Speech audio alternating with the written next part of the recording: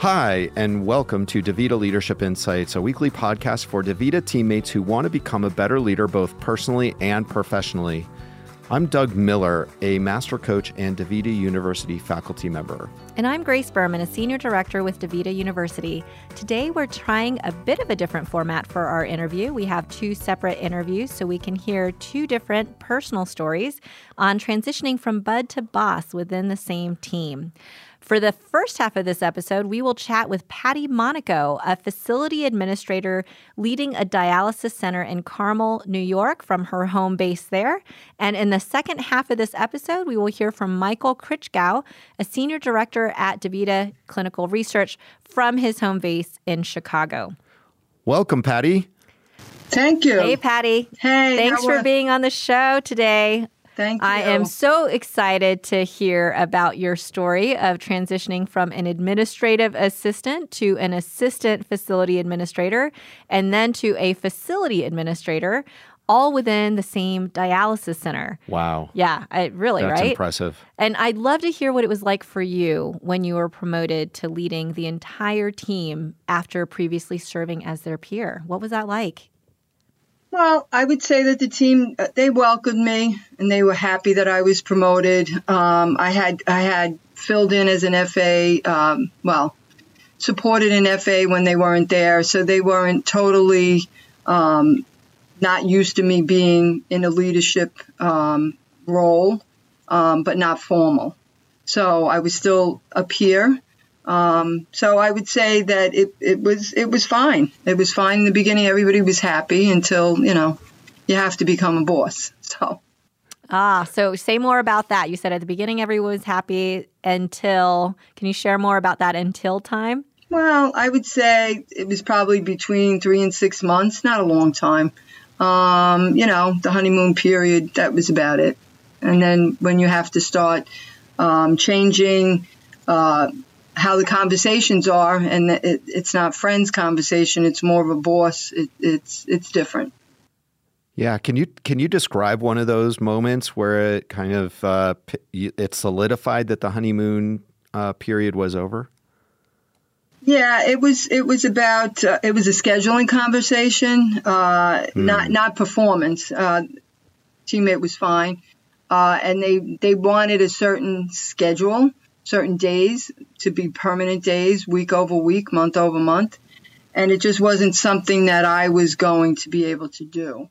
So it was difficult to have that conversation because they were depending on me to make that happen.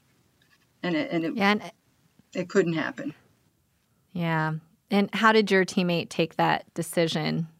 Well, initially, they didn't take it well. I mean, come on. They didn't take it well. Yeah. But after several conversations, they understood why it couldn't happen. And I would just continually check in with them. I would see how they felt about it. I would explain why it couldn't happen, and try to work through the things that I could do for them to make some kind of concession so that we could work together. It worked out in the end. It was give and take, but it's not always easy. Yeah, and how did you feel leading up and during that conversation? Anxious. I was anxious because these are people that I worked with for years, and now I'm telling them something that they figured, well, it was a shoo-in, that since they had worked with me for so long, that I would just be able to just make it happen.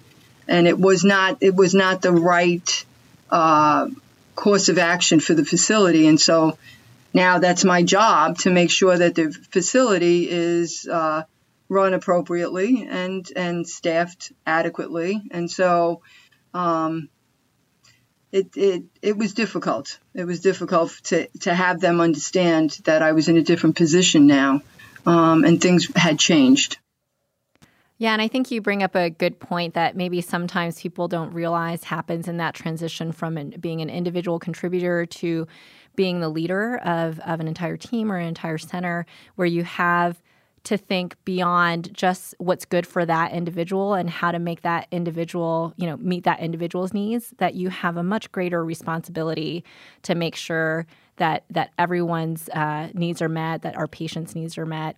And it can be tough for someone who's really looking only at what's right in front of them and what immediately they think is an easy fix, and you have a lot more to think about. So can you share a little bit more about in that particular teammate, and thank you for sharing this story, how did that change your relationship with that teammate who I think you had mentioned you were friends with? Yes, we were friends, and it makes it harder because they're depending on you, figuring you're a friend again, and you can accommodate the request. And listen, it changes the relationship. It's not the same anymore. But you begin to only spend time at work. There's not outside time anymore. And so unless it's a facility-wide outing, those outside relationships change because I wasn't able to do it. Yeah, and how was that for you, Patty? How did you feel about losing that part of your friendship with this person? So I was sad. I can't be perceived that certain people. You can't give the perception that certain people get favors, and so I had to digest and adjust over a couple of days, and look over positive and negatives and move on. Outlined. I mean, there's reasons why you can't do it. And so you hope that you can still remain friends. But of course, you realize that the relationship has changed and that you'll still be friendly at work.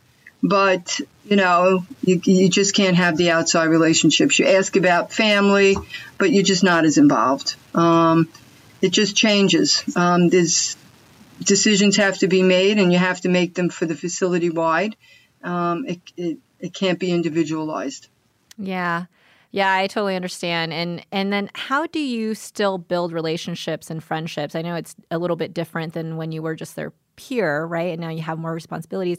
How do you still build those on the team while holding yourself accountable to being the boss, making the decisions for the team, and being that leader? Well, I talk to my teammates all the time. I go out on the clinical floor. I always ask about how the families are doing. How's their days? How's the children, the husband, grandchildren in some cases like mine. I'm now a grandmother.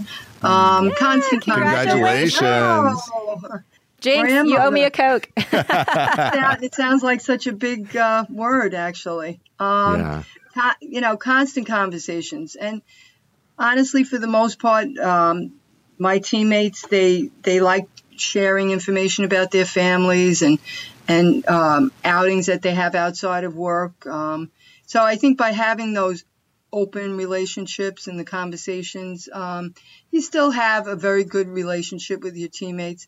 I mean, I have an open door policy. I could somehow, in my very small office, have 3 or 4 people in here going over whatever could be the problem for the day, or just sharing something that they had done over the weekend or something that's coming up. So it changes, but it still can be very, very good relationships with your teammates. Yeah, I think that if I'm hearing you correctly, it sounds like the level of caring is still there. It's just a little bit different, and it's not going to mean that these people get any special treatment different from other people on your team. So, but I hear the caring is still there. Yep. Yeah. Oh yeah, the caring is definitely still there. It's a balance. Well, Patty, we are at that time in the episode. We end all of our episodes with asking our guests to share one practical tip that they would ask our listeners to try right away if they are currently transitioning from bud to boss, or maybe would like to prepare themselves for that move in the future. What would be your one tip? I would say listen first and get the whole story before making a decision. Get both sides before jumping to conclusions. And always look at the two sides. There's always 2 sides to a story. I would say that's that's the best way, is to get both sides of the story and then make a decision as to what direction you need to go in. Excellent. Thank you so much, Patty. It's such a delight to speak with you today. Really appreciate everything you do for your team and for our village. Thanks, Patty. Thank you. All right, Doug, now it is time for us to pivot to our second guest of this episode, Michael Krichgau, a senior director at DaVita Clinical Research. Welcome to the show, Michael. Thank you. Welcome, Michael. So glad that you're able to join us today and have a chat. I understand you've had quite a few times in your career where you've transitioned from bud to boss of the same team. What was that like for you to be promoted to leading a team after previously serving as a peer or an equal in responsibilities? I was nervous about the fact that I was now going to have to do performance reviews for people that were previously my coworkers. But because I had the relationship with them, it was much more that I had that responsibility while they had other responsibilities. And the transition of me being able to influence them and talk to them about ways that they could improve their skills felt very natural. It felt like I had assumed that role in that team before I was even given that manager responsibility. Yeah, it's interesting how often I think that may end up happening, that the informal leader of a group or a team, is seen as having that potential to be a leader and is put in that role. You mentioned that you were nervous about that, how it might change the relationships with your peers and your friends. Did it change? And if so, how did it change? I don't think it really changed significantly. As I mentioned, I had a personal relationship with these people for a period of 7 years before I took over managing them. So I knew their families. I knew their likes and their dislikes. I knew we were friends. And I think that that's been my career path all the way through, is that I do end up having the responsibility of managing friends and being able to work with them in the same way that I've worked with them before, just with different manager responsibilities. Of course, there are things that happen within a company and things that you're privy to that they may not be privy to, that you're unable to share with the team as a whole. But I think because we had established that relationship, they knew that as well. They knew that was going to happen. What I'm really struck with right now, Grace and Michael, is that over and over in this podcast, it seems like it all comes back to the depth of the relationship you have with the people that you're wanting to lead, and the amount of trust that you have built with them, and what that then gives you the opportunity to do. It just sounds like again and again that comes back to be a foundational concept. So I really appreciate what you're saying, Michael. But also pivot here and tell us, what was one of the hardest things that you had to do as a boss managing people that you consider to be your friends? I remember specifically one time when I had to terminate somebody who I had a personal relationship with that person for 10 years, and it was now my responsibility to let them go. There was no other place for them within the organization. And I remember how anguished I was about having to do that, to have that actual meeting with that person. I had sleepless nights, and I remember I can see the office that we were sitting in, and she came in and she could tell just from the look on my face what was going on. She knew. And the first thing she did was give me a hug and say that it was going to be all right. And I'll never forget that. And it was because I had that personal relation. It was because we were friends that she was able to understand that there are certain things that are uncomfortable and unpleasant to do that I have to do as a manager. And she was able to actually put me at ease. Yeah. It's much more of that process is not a transaction. It's a real life moment. Absolutely. Human beings being human beings with each other. That's what part of what leadership is all about. Unfortunately, Michael, we're at that time in our episode where we need to start coming to completion, but we end all of our episodes by asking our guests to share one practical tip that they could go out and try right away to take something from the episode and put it to use in their life. So if they're currently considering a transition from bud to boss or would like to prepare themselves for that move in the future, what would be your one tip? I would say make it a point to have that personal interaction with your teammates whenever you come into contact. I have a weekly meeting, and I know this is also a DaVita way, but we have a check-in question every time at the beginning of that meeting. It's just a question. The last question was whitewater rafting, skydiving, swimming with sharks. Have you or would you? And it can take up a third of the phone call, but what it does is it gets people engaged, and it does establish that personal relationship that you've got something more that you've got going on with that employee other than just a boss and employee relationship, a boss and teammate relationship.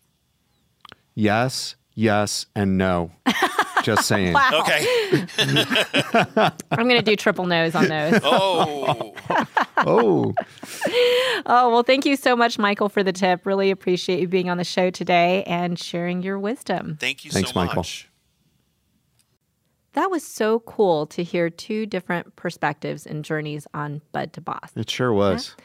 And I loved their tips at the end. Patty's tip was to get the whole story and listen to both sides, meaning you can't play favorites as a leader, right? No, that doesn't work.